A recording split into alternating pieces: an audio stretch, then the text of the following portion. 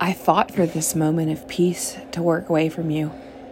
I fought for it with dozens of tedious tasks that I admit filled me with triumph.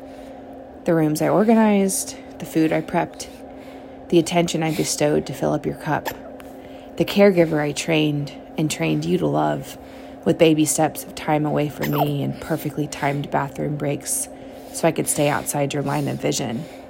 And here I am in my office. And every cue you make outside my door sends a dull electric wave of pain through my chest, as if to say, "Oops, you accidentally left a part of your soul in the other room."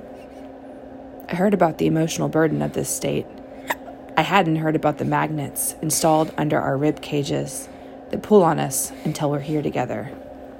Here together now. That was your object the whole time. Simple and unconscious. I lasted half an hour in there. And so now I rock you here in the quiet, while the inside of my mind looks like Times Square with a stock ticker of everything I need to get done in the office. Billboards yelling, "Finish the project, pursue the promotion, write the book." And crowds of people below urging me to open the mail, schedule that event, respond to that text. But at least that dreadful pulling sensation is gone for the moment. And so we sit here in the quiet, you in catatonic bliss, half of me deeply satiated, but the other half, it seems, ever unrequited.